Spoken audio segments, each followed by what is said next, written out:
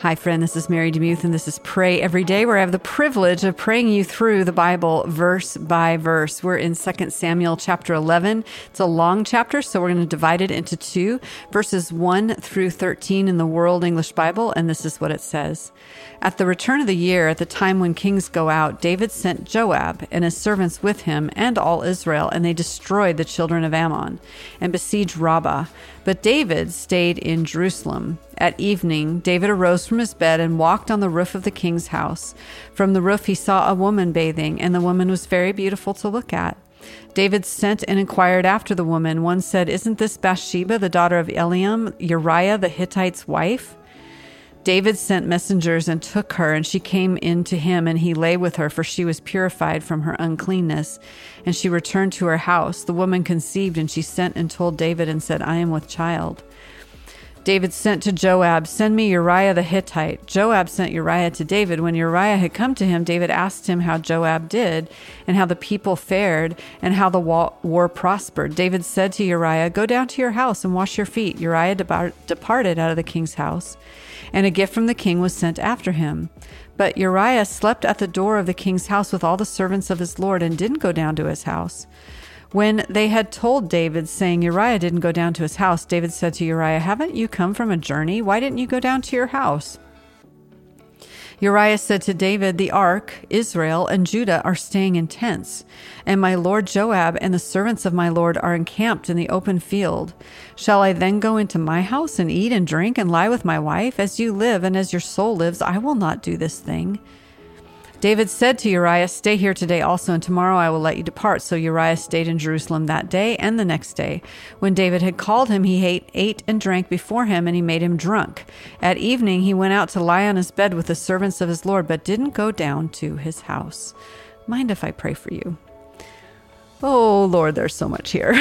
So thank you that there is so much here. And having studied this passage and written a portion of a book about it from the most misunderstood women of the Bible, I have a frustration, Lord, when people blame Bathsheba when she was simply cleansing herself from her monthly ritual, besides the fact that David already knew who Bathsheba was.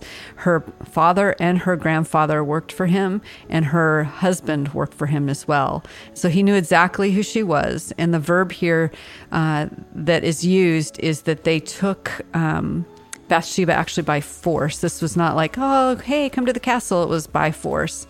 And the word used in Hebrew to lie with her is not to have relations with. It's the Hebrew word used in rape narratives. And so, Lord, I know that there are many out there who have a different interpretation of that, but I thank you so much, Lord, that you saw Bathsheba, you took care of her, and we'll see throughout this passage and tomorrow's passage as well that you are for her. And in no way is she condemned. There's never a moment in Scripture where she is condemned for what happens to her. In fact, in the narrative in the genealogies of Christ, they don't mention her name, but she very clearly is called Uriah's wife. And we also see Uriah here, I guess I'm praying, but we also see Uriah here being faithful to you.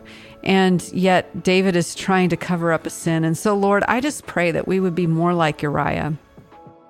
Faithful to you, not persuaded, willing to sacrifice for the greater good, because that's what he was doing. He didn't want to be, hanging out with his wife and having fun when he's supposed to be part of a campaign, a war campaign, and he is so loyal to the king and to his men and to his commander that he will refuse to just kind of take it easy. And so, Lord, in light of that, help us to have the integrity of Uriah, that we would realize that the task that you have given us to share with the whole world about you is so, so important that we don't need to distract ourselves to death.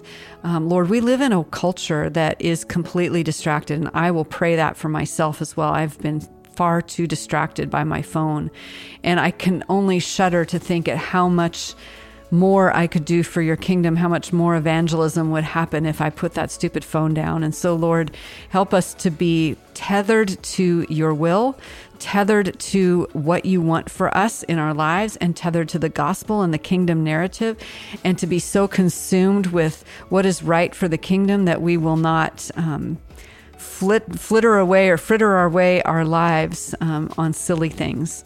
So Lord, I thank you for that. And I thank you for convicting us. And I thank you for loving us and gracing us when we stumble and make mistakes. I praise you and thank you in Jesus' name. Amen.